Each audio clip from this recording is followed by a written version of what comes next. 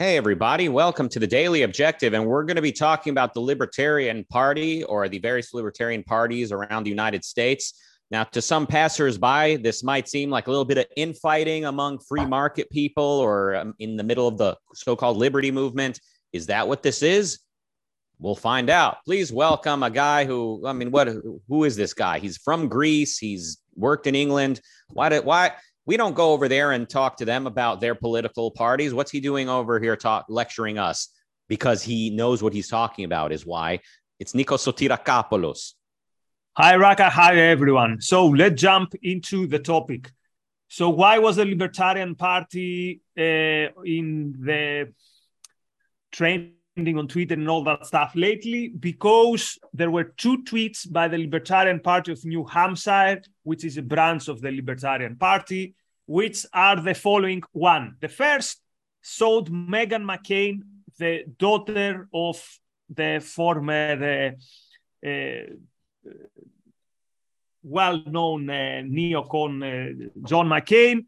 So it's a very uncomfortable photo. Meghan McCain is crying over the dead coffin, the coffin of John McCain, and the caption is "Happy Holidays." So you get it. The idea was that a warmonger died, and this is something that we should be happy about.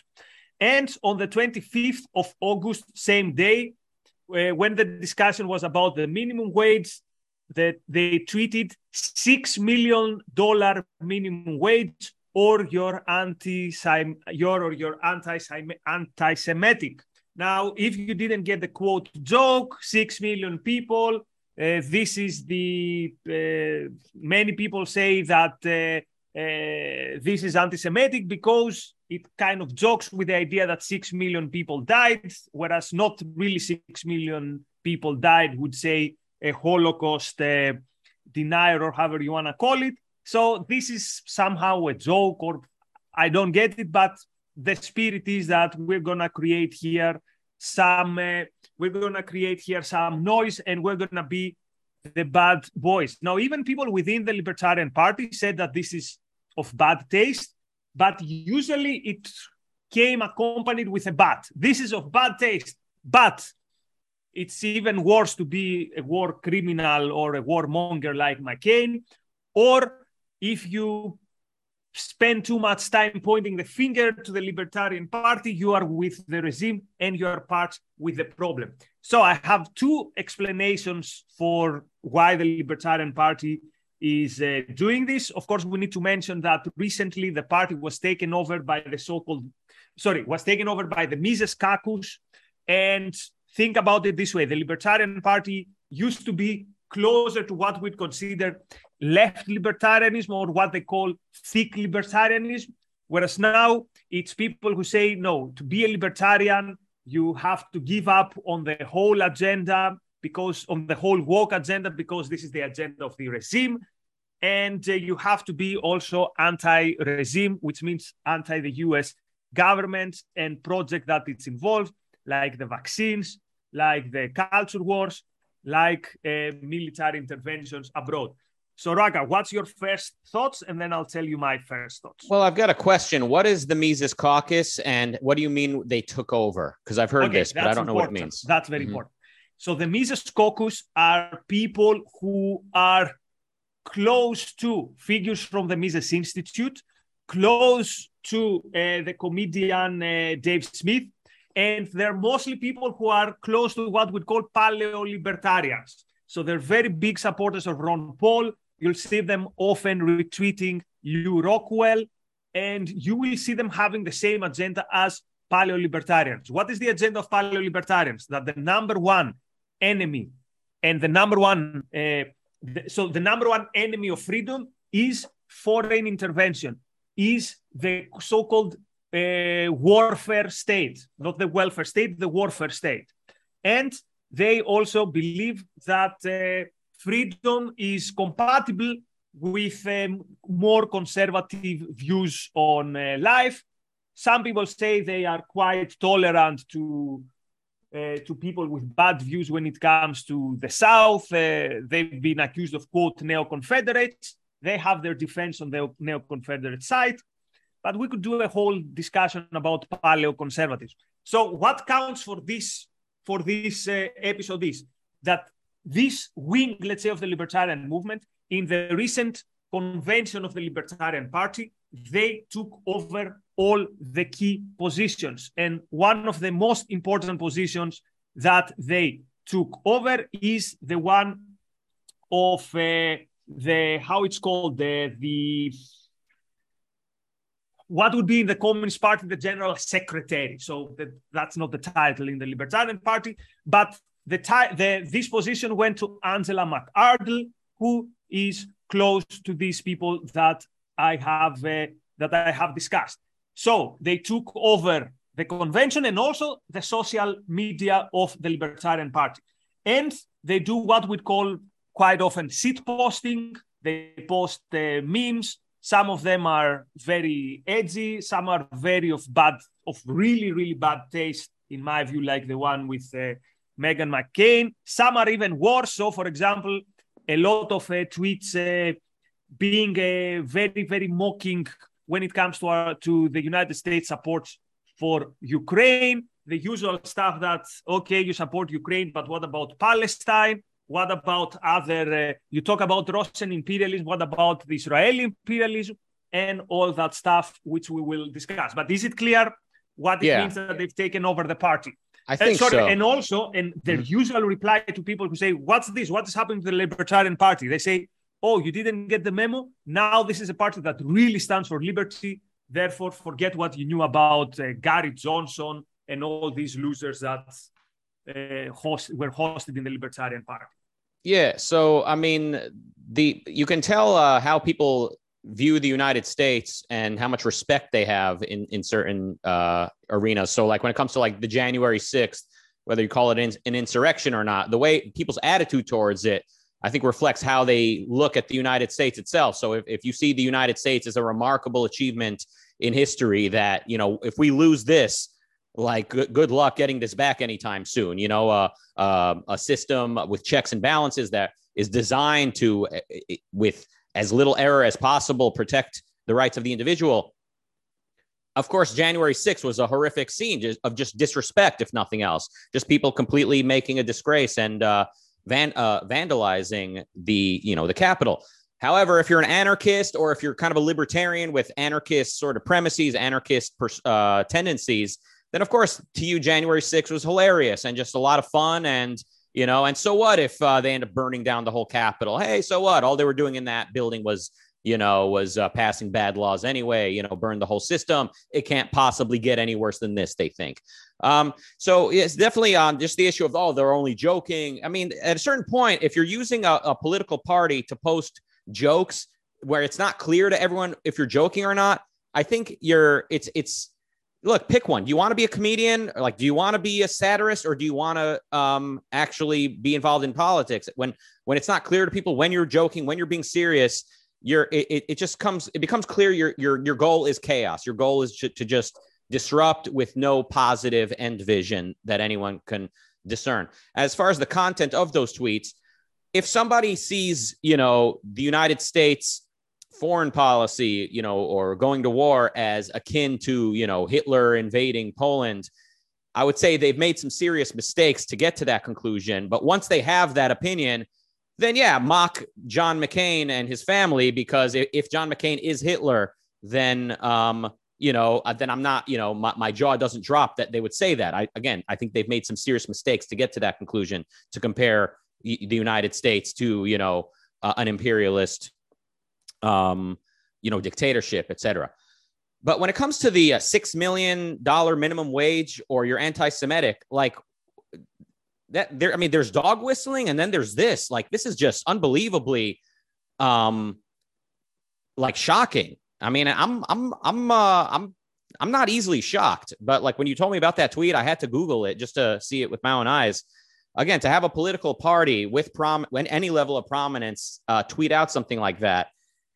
Yeah, they might say, we were joking around. It's just a couple of guys with access to this Twitter account that we thought this would be a clever way to say something. It's a very creepy way to kind of allude to the fact that a lot of socialists or progressives are of Jewish heritage or something, or that there's this weird, they're promoting this view that like the socialists and the Jews are in on something. I mean, and of course, like you mentioned, like they're sort of kind of tongue in cheek saying like you need to embrace 6 million, like you need to embrace the number 6 million, or you're doing something wrong. Very creepy, very weird. I would want nothing to do with whoever tweeted that, and I would want nothing to do with a party that would tweet that out. These people are not fighting for liberty. They seem primarily motivated by what they hate. And what they hate is not even something I would agree with all of the time. They're very creepy. Like you said, they tend to be more comfortable with the Confederacy, more comfortable with actual dictators around the world than you would assume. It's just the fact that anarchists tend to apologize for the Confederacy it tells you everything you need to know.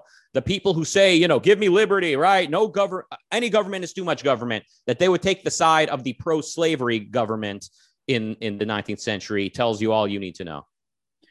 So let's try to find more evidence in these accusations that we're throwing. So my overall point is that everything wrong with the Libertarian Party comes with their moral subjectivism. What does the moral subjectivism mean? It means that I believe that the Libertarian would say, I believe that libertarianism is only about politics. We all agree here on the non-aggression principle. Beyond politics, anything goes. So we all agree, supposedly, that you shouldn't initiate force. And this is a big umbrella that beyond that, anything goes. But notice that without a proper moral understanding of what freedom is and why you need it, you are going to end up in these blunders. And actually, blunder is quite sympathetic way to put it, that the Libertarian Party is falling.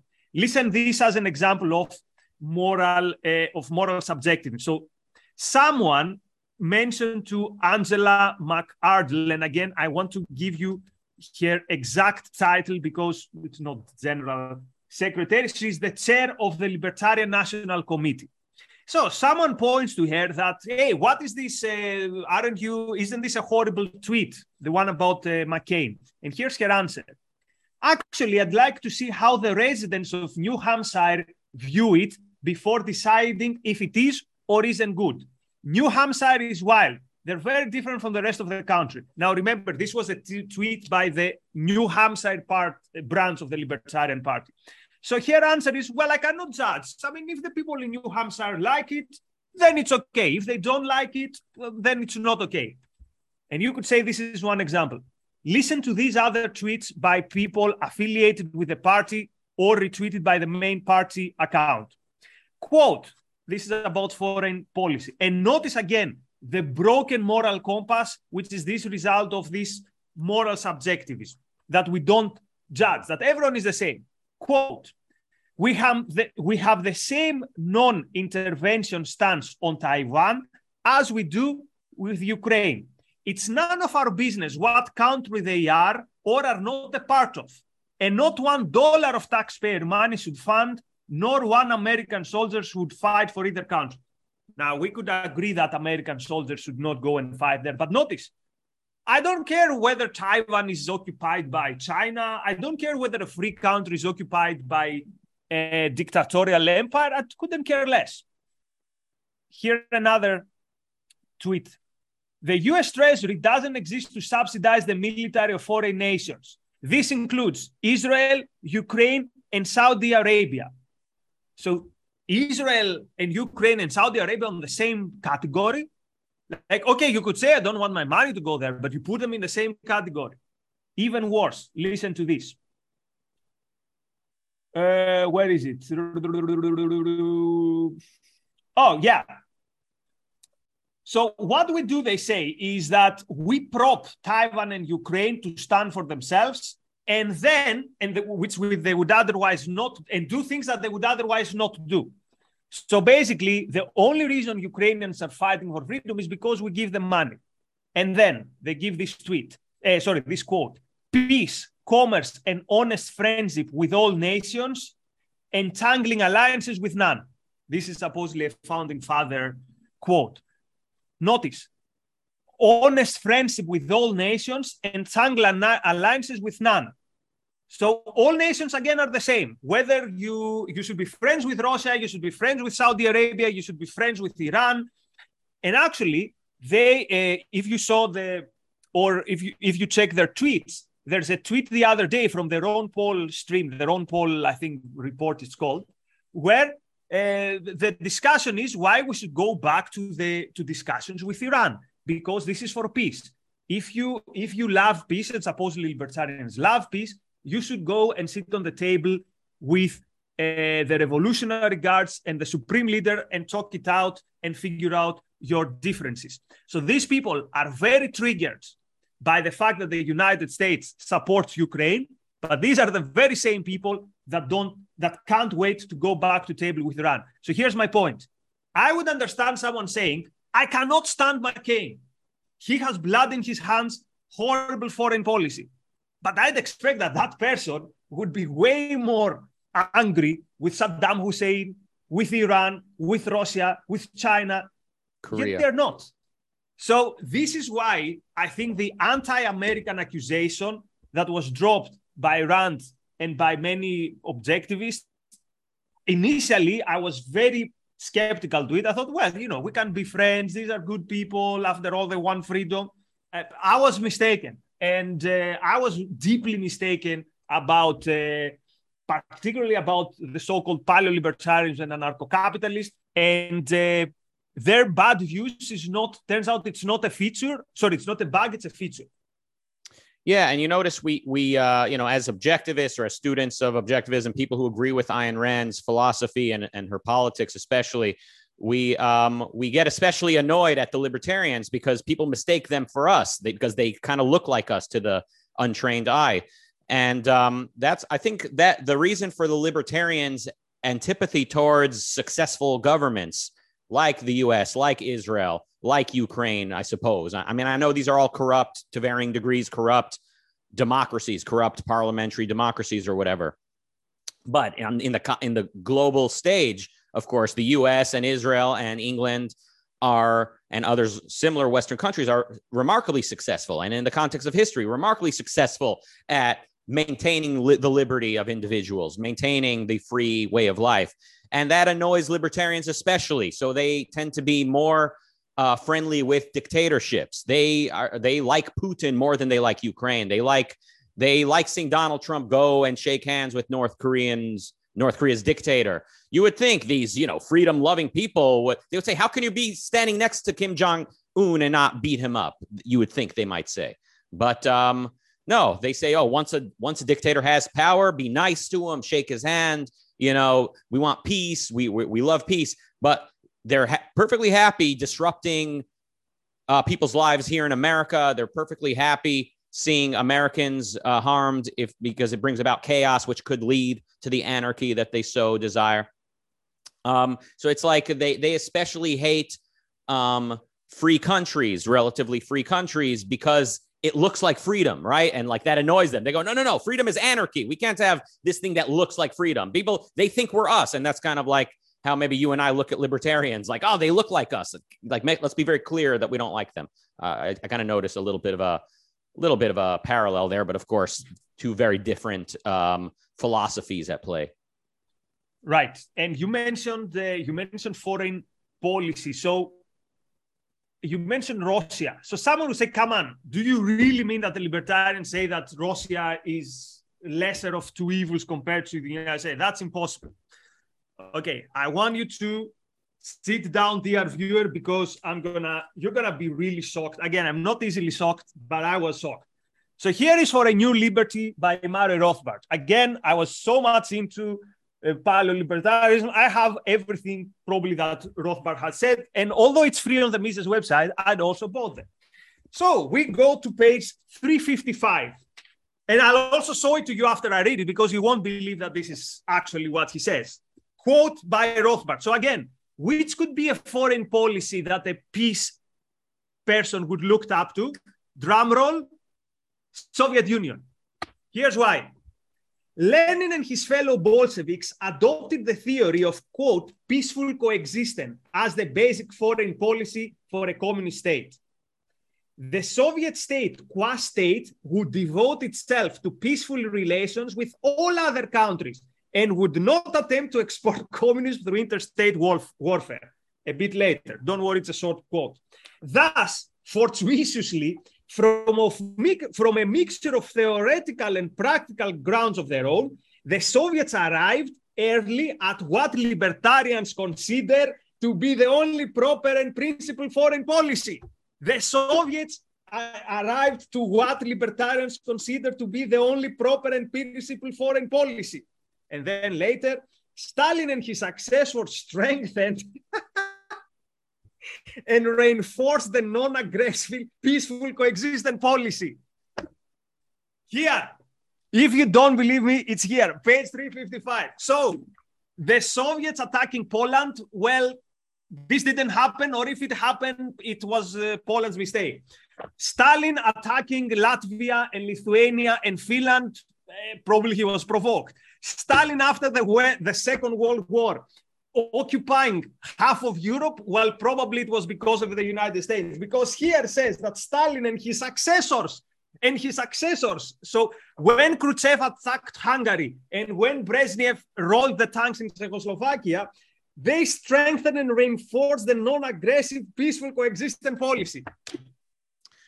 Yeah, it's amazing. And in today, I mean, I consider these libertarians and these anarchists to be part of the new right. Some would say they are sort of the base of to a large degree of the new right, and they are kind of in the business of calling everyone a communist, right? Anyone in the Democrat Party is a communist, right? Anyone who's not anyone who's not one of them is allegedly an apologist for the Soviet Union. And at times, Democrats or left-leaning people are uncomfortably close to socialism and apologists for communism.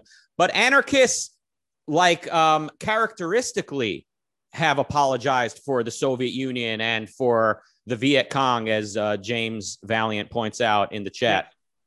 There's so much rage at the history of the left, the American left or the Western left, being apologetic for communism. Where's the outrage at libertarians being and anarchists being pro-Soviet Union and pro-Viet Cong and completely apologizing for all of those atrocities? So that I find that very curious. So to give some context to our friends on what James very rightly said, when the North Vietnam and the Viet Congs entered Saigon, Rothbard was celebrating that this was the defeat of a corrupt state, which was South Vietnam. So he was cheering the rebels. Oh, it wasn't that he was cheering against America. It was the South Vietnamese. Course. Yeah. He was also cheering also against the South Vietnamese, according to him, were the worst ones. Yeah.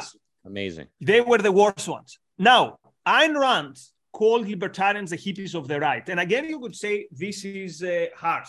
And yet it isn't harsh, and here's why. Where does this seat posting comes from? It comes from, as you said, this attitude of the new right, which is that nothing in a way is sacred. And of course, McCain shouldn't be sacred, but the idea is that there should be no respect for anything. And by being edgy and by being transgressive for its own sake, then we are basically radicals. I would think that this is exactly the 1960s spirit, which says we're going to provoke, we're going to be the bad kids, but you end up looking like a spoiled 15-year-old and you're without any politics. So in a way, we see the new right copying the playbook of the new left with the transgression and with all that stuff. And this is why you also see the Libertarian Party being all in the culture wars. And what does this mean? You see them jumping in the bandwagon of anti-vaxxers.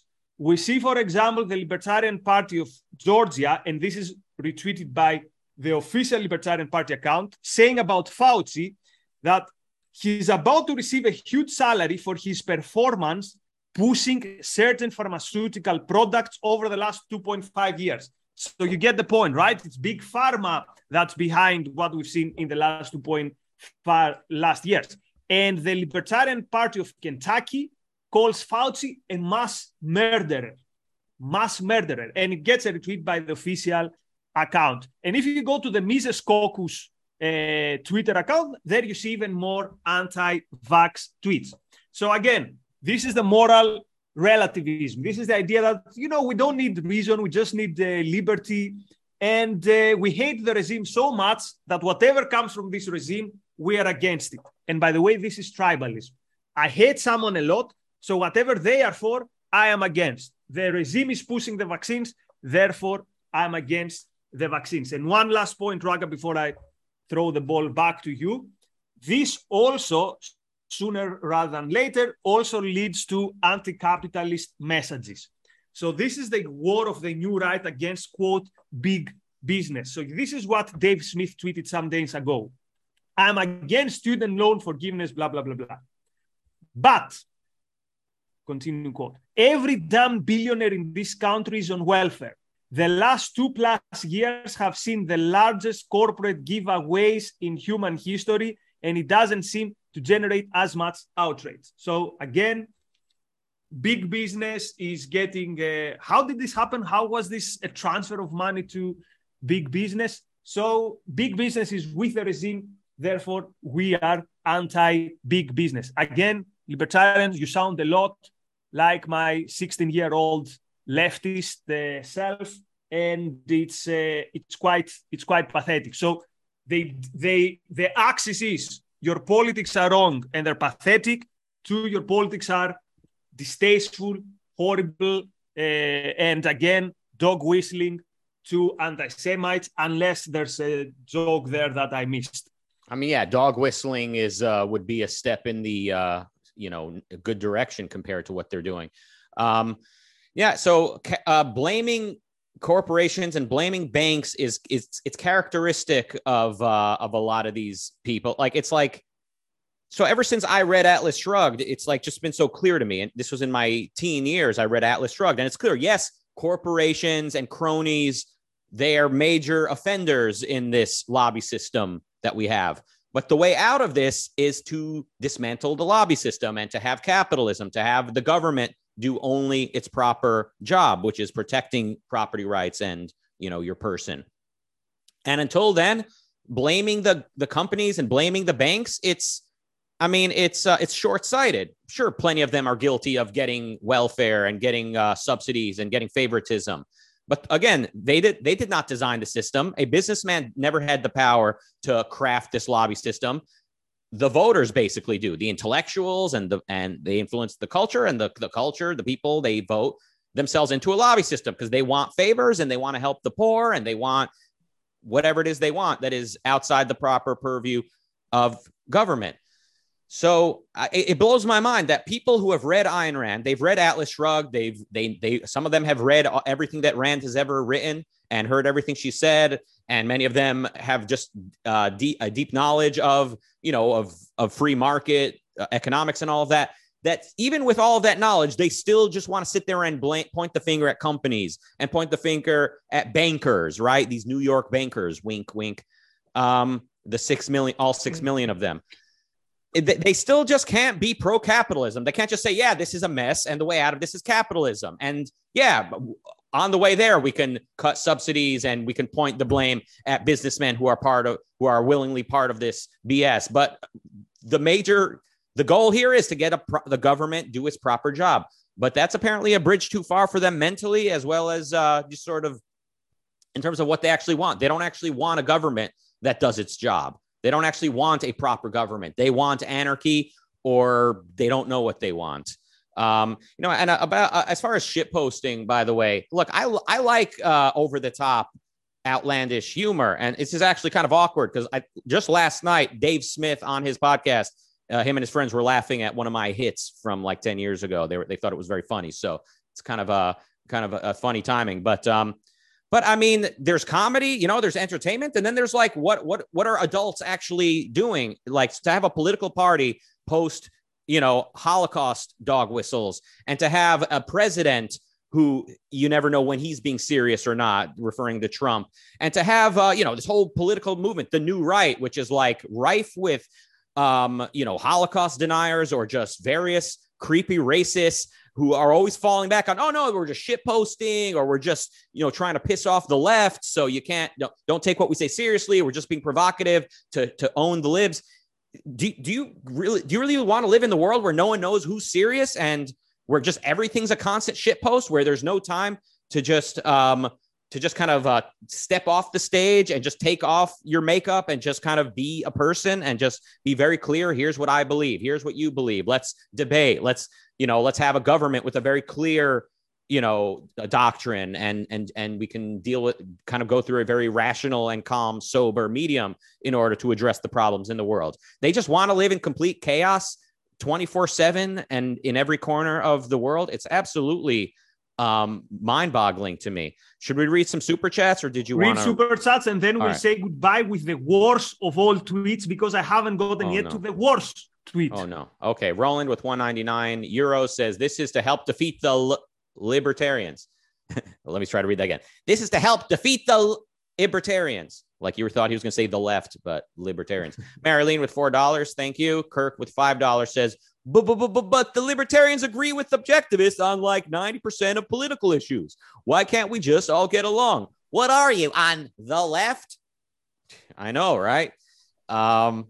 Jonathan with $4.99. Oh, he just couldn't give us $5. Like, can't you be more like Kirk over here? No, I'm kidding. All right. Jonathan says, highly recommend Peter Schwartz's Libertarianism, the Perversion of Liberty, on these hedonistic fools.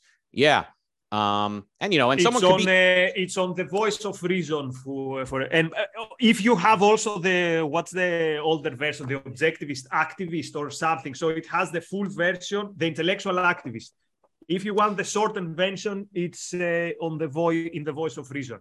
If you're interested in why objectivism is not libertarianism and why anarchists are not fellow travelers of objectivists, the resources are out there. But you need to be interested. You need to be selfish. You need to want to know. You can't, you can't. We can't convince you to care. James Valiant with $10 says, "Go Nikos." Then Ian with $5 says, "The HBA show The Anarchists is an excellent illustration of what is wrong with these kinds of people." Have you heard of this? Is this fiction or is this a documentary? I've heard about it, but I don't remember how or when. Also, I'm not a subscriber to HBO, but. And I think it also has a mention in Ayn Rand. Oh, I remember. I saw it in the Slack channel of ARI, where any mention on Ayn Rand is kind of brought up. So I think that's where I saw it. But I haven't watched it, so I have no opinion. Mm-hmm. So Francis has become a member. Welcome. And thank you, Francis, for your support. And those are all the super chats. All right. Okay. Last tweet. Let's hear it. So this is a random person, but it was retweeted by the Libertarian Party, Mises Kakus. So the person asks, to be clear, you think the Taliban are less tyrannical and less evil than the United States? So we have Taliban and the United States. Let's see who is worse. And the reply by our libertarian, quote, the Taliban are encircling the planet with hundreds of military bases, using their military and economic might to bully the world into obedience, working to destroy any nation which disobeys them, and killing people by the millions in wars of aggression. Only the US empire is. So, again, in the broken moral compass of the libertarians, it means the Taliban are less evil than the United States. So, again, notice, this is not a criticism of a bad foreign policy where we are the first to shout from the rooftops that this is a bad foreign policy for different reasons than the libertarians have. This is saying that, I'm so clueless on issues of morality that I cannot even recognize the evil of the Taliban compared to the evil of the United States or whatever. Yeah, if you look up objectivist lectures and books from the 2000s, you see a lot on foreign policy for obvious reasons, because it was the decade of 9/11 and of America's Iraq war. And sadly, the world did not hear the message. The world is basically the anti-war movement sort of won the public discourse. And now you have Republicans and Democrats alike. And the Republicans are more vocal about it, just dropping all context. So anytime the military bombs anything, it's the same as Hitler rounding up people on ethnic criteria and gassing them to death. So like just dropping context completely. But if these people actually thought the U.S. government is worse than the Taliban, why would they opt to live under the U.S. government, right? Wouldn't they want to get as far away? So the first question to ask in any war is, what is each side fighting for? And I know they'll say, oh, the U.S. is fighting for oil. Okay, but what's the way of life that America is fighting to preserve to the extent that they are? Versus what is the way of life that the Taliban are imposing on their subjects? So that, I think, is the first question. And then it becomes a lot clearer to see, to assess any conflict, Israel versus Hamas. None of these anarchists would want to live under Hamas. All of them would opt to live under Israeli rule. So they know their feet are voting. Their actions are showing which they consider to be more or less evil. So yeah, it's absolutely childish, but unfortunately it's prevalent, and it's not going to, again, people, they need to be hungry for the truth in order to correct this error. For now, most people are going to continue seeing Hitler and Barack Obama as the same, because both have, both are responsible for deaths.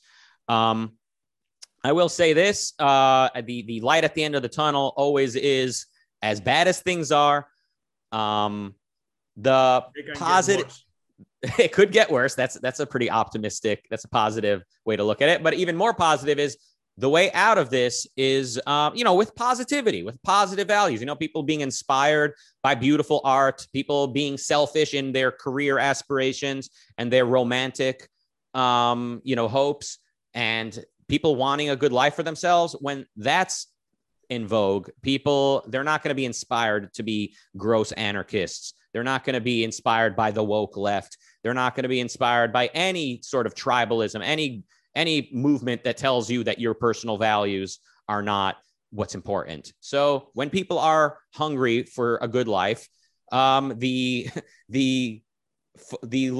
movements or the philosophies that are offering them the tools to attain that is shrinking by the day. And I think we do see a much higher number of people today interested in Ayn Rand than ever before. And it's growing, and it's going to continue growing. And, intellectuals like yourself are being trained to teach more. And, and history shows a small handful of people could make a huge difference. Look at the United States. Look at the small handful of people who changed the world forever.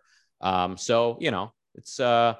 focus on the positive and don't give the evil people a second more thought than it takes to defeat them, as I'm paraphrasing Ayn Rand, I think. All right. On that Oscar-winning speech. I can't top that, so maybe we should say goodbye.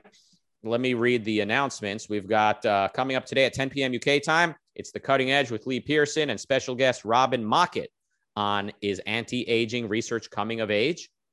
That would be nice. I'm 35. I'm ready for some to reverse my aging. What do you say? You want to age a little bit more? Go for it. You seem to be aging backwards. Let's live till 300 at least, and let's read how many episodes would that be. Anyway, I'm not good in maths, but we'll figure it out. All right. Thank you all for joining us today. We'll be back here tomorrow for the Daily Objective. Thank you, Nikos, and Thank goodbye. You,